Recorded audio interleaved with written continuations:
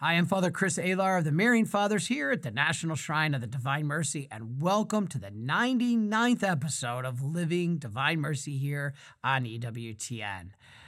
There are many hot-button moral issues today, such as abortion, gay marriage, and transgenderism. They are fiercely debated because no matter who we are, somewhere deep inside our hearts, we know they are wrong, even if we don't want to acknowledge it. However, other issues, such as divorce and contraception, are almost completely forgotten and are not topics of debate. Why? Because they are now completely accepted in today's society.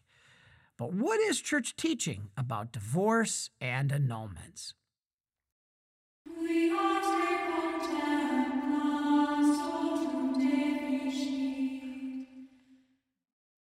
Jesus confirms God's word in Genesis that marriage is to be between one man and one woman and is to be for life.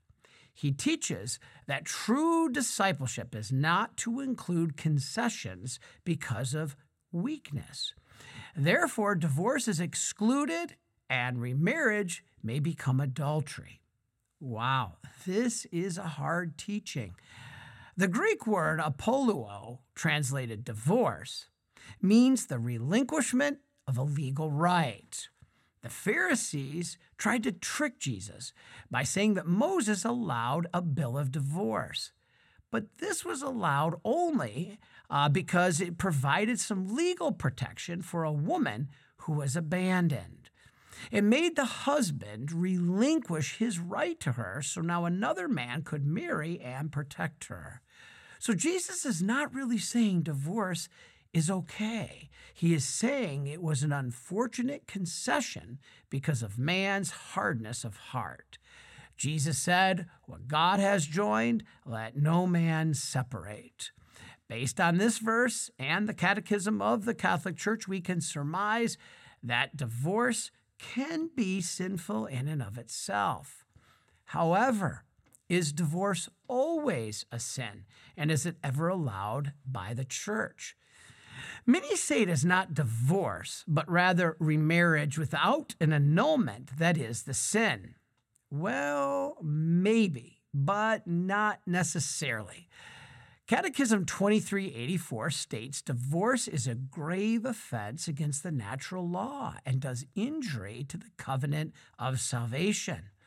Then paragraph 2385 says divorce is immoral because it introduces disorder into the family and into society. This disorder brings grave harm to the deserted spouse and to the children traumatized by the separation.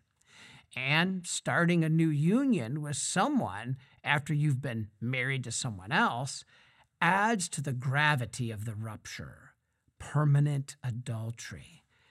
However, divorce may not be sinful when one spouse may be innocent. For instance, they tried to save the marriage, but were abandoned. Catechism 2386 says, it can happen that one of the spouses is the innocent victim of a divorce decreed by civil law. This spouse, therefore, has not contravened the moral law. There is considerable difference between a spouse who sincerely tried to be faithful to the sacrament of marriage and is unjustly abandoned, and one who through his own grave fault destroys a canonically valid marriage.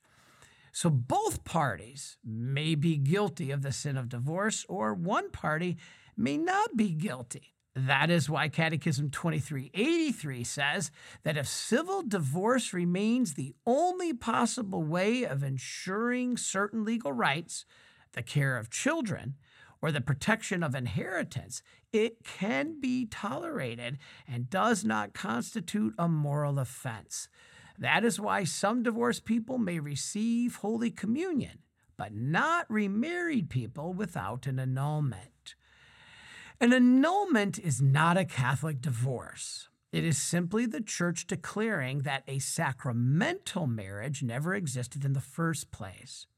Remember, a number of elements must be present at the time of marriage for the sacrament of marriage to occur.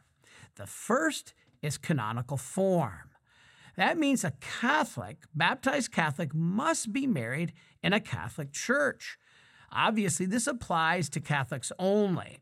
The marriage of non-Catholics may be valid, even if they did not marry in a church, because while not sacramental, it is still a natural marriage.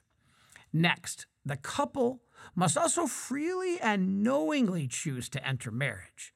It must have free consent and not be a shotgun wedding, for example. Then the couple must understand what marriage is. Some are young and immature and don't understand what it entails. They must know it is a lifelong relationship, and they must both be open to having children. Again, if any of these elements are missing at the time of marriage, it is not a valid sacramental marriage in the eyes of the church. Next, the couple must intend fidelity and the mutual good of one another. Many people marry but have no intention of being faithful to their spouse.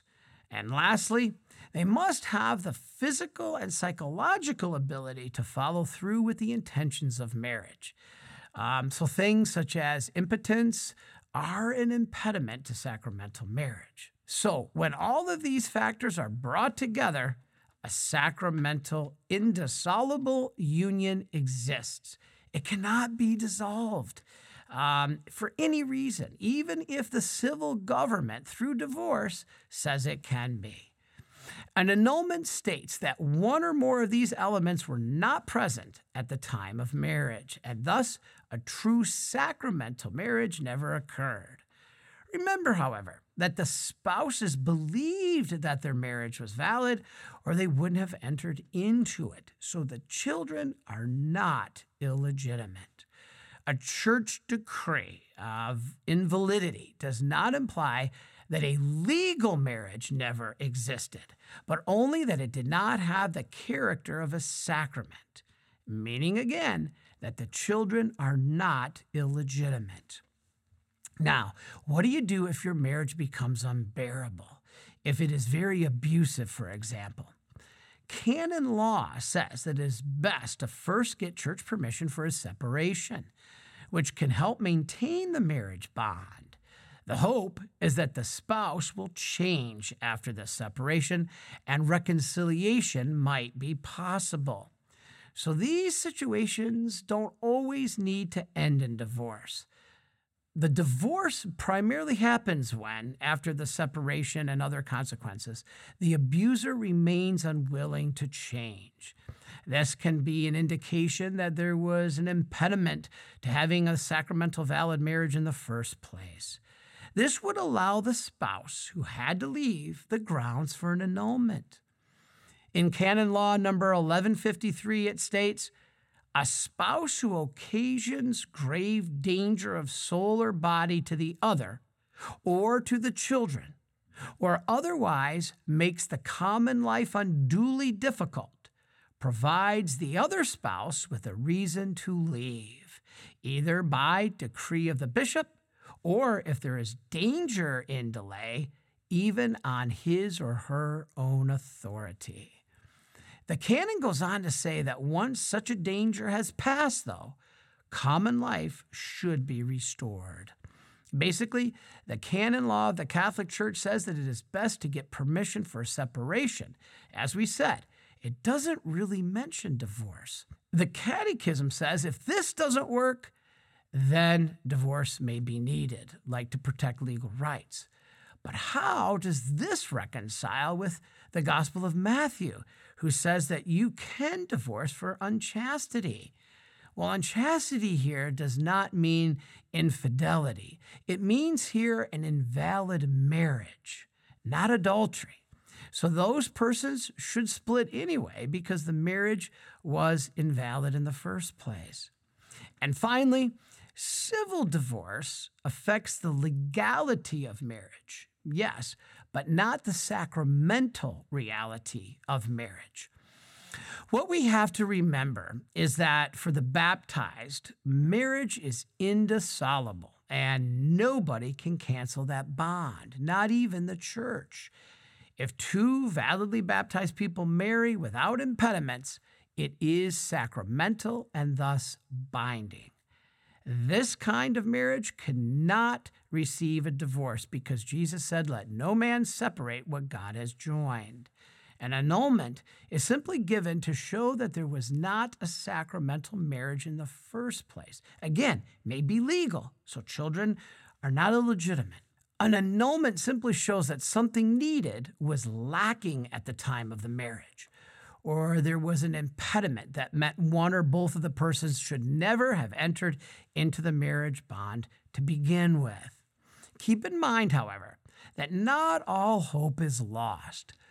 A marriage outside of the church can later get a special blessing called convalidation, as long as neither person was married before. And while not many people know about this, it can put you back into a state of grace. Since hardness of heart and human weakness continues, even within the Christian community, it seems that the possibility of divorce will be allowed to continue, but always with the recognition that it is necessary only because of human failure. It's never an automatic right. In those cases, please talk to your pastor or your bishop. Marriage does take perseverance, and it's not easy, but the rewards are great. Now let's hear the story about an example of when a family comes together and a husband and wife who love each other, trusting God, and love their neighbor, what fruit a marriage can bring. This is the story of Divine Mercy Farms in Pennsylvania. When I was young, I had this sort of split desire to be a farmer and be in the natural world, but also to be inside of books. I had parents who were very practical minded and said, you got to get a job someday and you got to find a way to support your family and do those kinds of things if you're going to have one. And so the study of literature and the study of growing things were sort of woven together throughout my entire life. I didn't have any sense of what my faith was in any way whatsoever. I think I had gone to Mass maybe 10 times my entire life by the time I was in my 20s. I was 23 at the time, and I decided to go live in Europe and take a break from graduate school. So I went to France and Spain, and I walked part of the Camino de Santiago de Compostela. In doing the pilgrimage to Santiago, it became my pilgrimage. And when I got to Santiago on the Feast of St. James, there was just a profound moment of conversion in the church. It was as if God just kind of like put his hand on me. It was so obvious that my life had to be Catholic in every way. God was the one who ushered me in. I finished grad school. I get a job. It was a Catholic college. I was an associate professor of English. I taught things like agrarian literature, like earth literature and farming and things like that. It was a great opportunity, but I felt like there should be something more. The school that I was working at, there just was nothing there that really said Christ is the center of this education at this college. I remember I had just created a course called Literature and Christianity. I felt like there should be something more, that I wanted the poetry class to go out and plant garlic at the same time as we were reading Dante. Well, the more that I talked about a Catholic curriculum, the more that I think all my administrators got really kind of nervous, and they took an opportunity to make faculty cuts, so I knew I was going to lose my job. But God had prepared us for something different, to start our own farm. Right at the moment when we weren't quite sure what was happening in life, a good friend of ours said, you should pray this Divine Mercy Chaplet novena. We had never said a Divine Mercy Chaplet in our lives. We didn't even know what the devotion was. So we're like, we're going to do this novena because you know what? We need to grow in holiness. We need to do more devotions. We know that I'm going to lose my job and we're trying to find a farm and nothing is happening. So we prayed the novena, and then on Divine Mercy Sunday, the priest talked about how Divine Mercy is feeding the poor. And I said, wait a minute, we want to start a farm to feed the poor. Where did that come from? So I took out my little notebook in the middle of Mass. I didn't look at my wife, she's sitting over there. I wrote down on the notebook, Divine Mercy Farm. Mass ends, my wife turns and looks at me. She didn't know I wrote that down, and she says, Divine Mercy Farm. So I go to a guy who had handed me this pamphlet for Divine Mercy Chaplet Novena, Jerry Bauman, and I said, I think that my wife and I are called to start a farm to feed the poor called Divine Mercy Farm. Matt, we got to talk. So we talked, and we talked a lot. So he contacted a friend of his who started a ministry 30-odd years ago called My Jesus Mercy Ministries. So Jerry said, Matt, you got to go up there and talk to Joe Grady. He's got a lot of land up there. I know you're looking for this farm.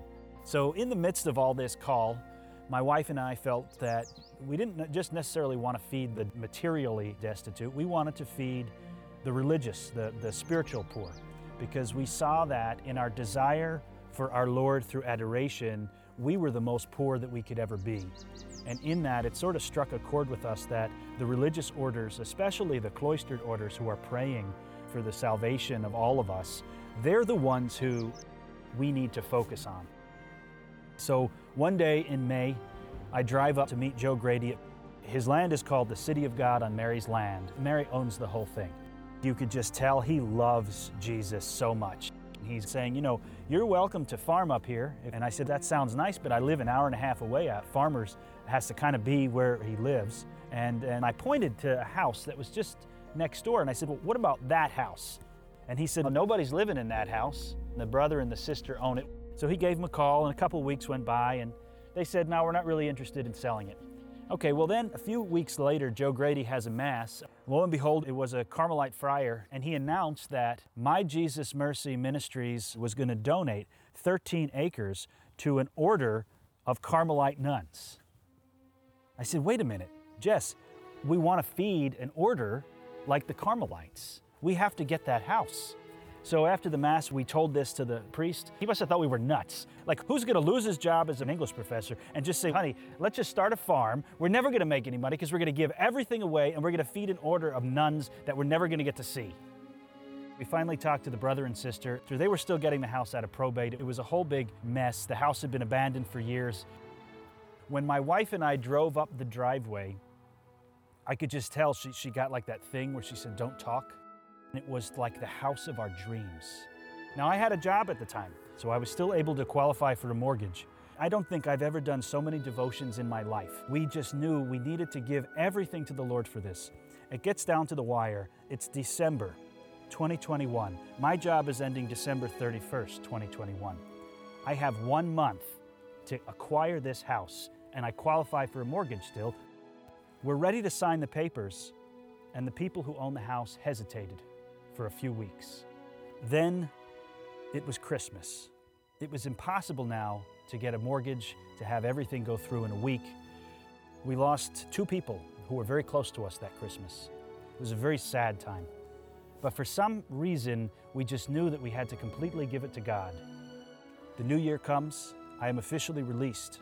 We look at each other, we don't know what to do. But it's the 12 days of Christmas, so we're going to celebrate the birth of our Lord. And then on the Feast of the Epiphany, Joe Grady calls me and says, hey Matt, somebody's going to buy the house for you, and it's going to be Divine Mercy Farm.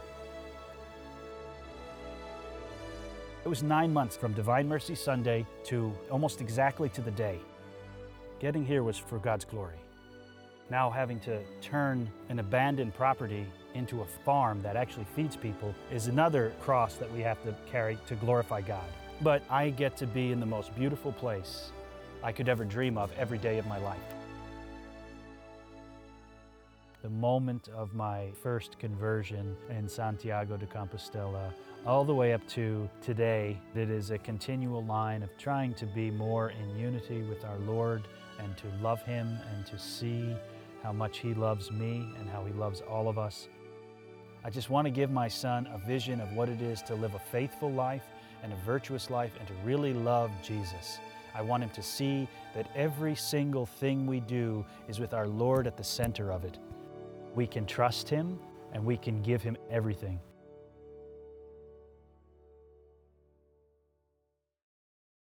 Loving your spouse, loving your children, and most of all, loving God. Thank you for being a great example to the community. Now, let's hear from Father Kaz as he talks a little bit more about the issue of divorce and what an annulment is and why we need it.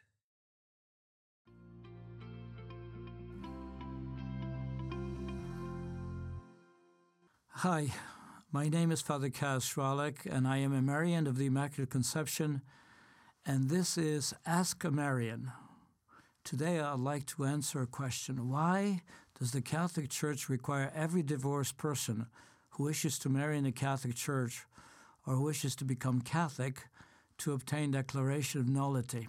For those for whom divorce seemed like the only option, as there was no longer any hope of reconciliation, is it possible for a divorced person to marry someone else in the Catholic Church? Yes, it is. But before entering a new marriage, the Church requires the divorced person to obtain an annulment or declaration of nullity of their previous marriage. Who issues such a declaration?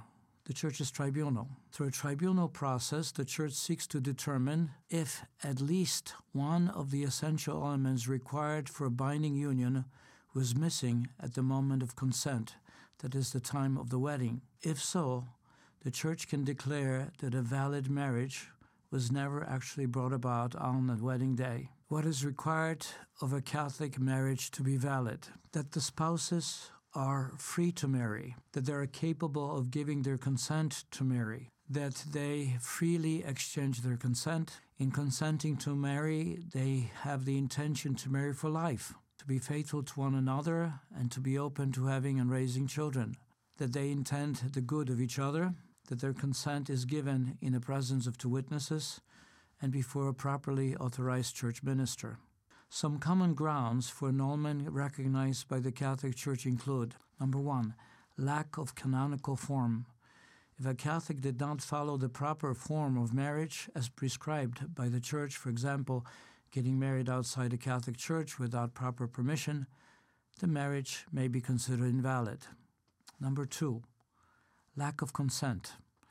If one or both parties did not give full and free consent to marry due to factors such as force, fear, or mental incapacity, the marriage may be considered invalid.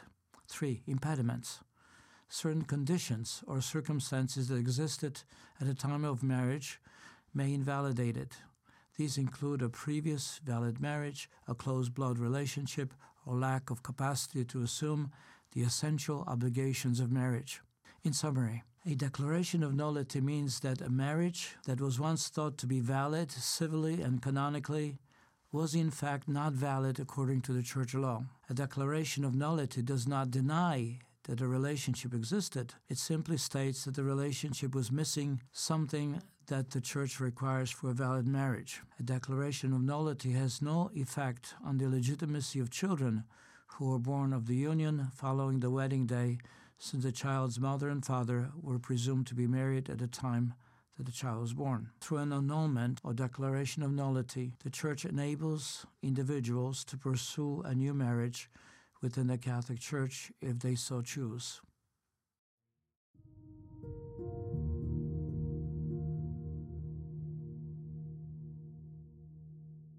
Pure love is capable of great deeds, and it is not broken by difficulty or adversity. As it remains strong in the midst of great difficulties, so too it perseveres in the toilsome and drab life of each day. It knows that only one thing is needed to please God, to do even the smallest things out of great love. Love and always love. Jesus, host. If you yourself did not sustain me, I would not be able to persevere on the cross. I would not be able to endure so much suffering. But the power of your grace maintains me on a higher level and makes my sufferings meritorious. You give me strength always to move forward and to gain heaven by force, and to have love in my heart for those from whom I suffer adversities and contempt. With your grace, one can do all things. Well, thank you, everybody, for joining us for this unfortunate but necessary topic of divorce. And be with us next week as we have a huge celebration on our 100th episode of Living Divine Mercy. In fact, it'll be a special 1-hour program at a special time. So please join us. We're switching the time for just this week. It'll be on Sunday, August the 6th at 10 p.m. Eastern Time or 7 p.m. on the West Coast. We hope you will join us then. And until then, may Almighty God bless you, the Father, and the Son, and the Holy Spirit. Amen.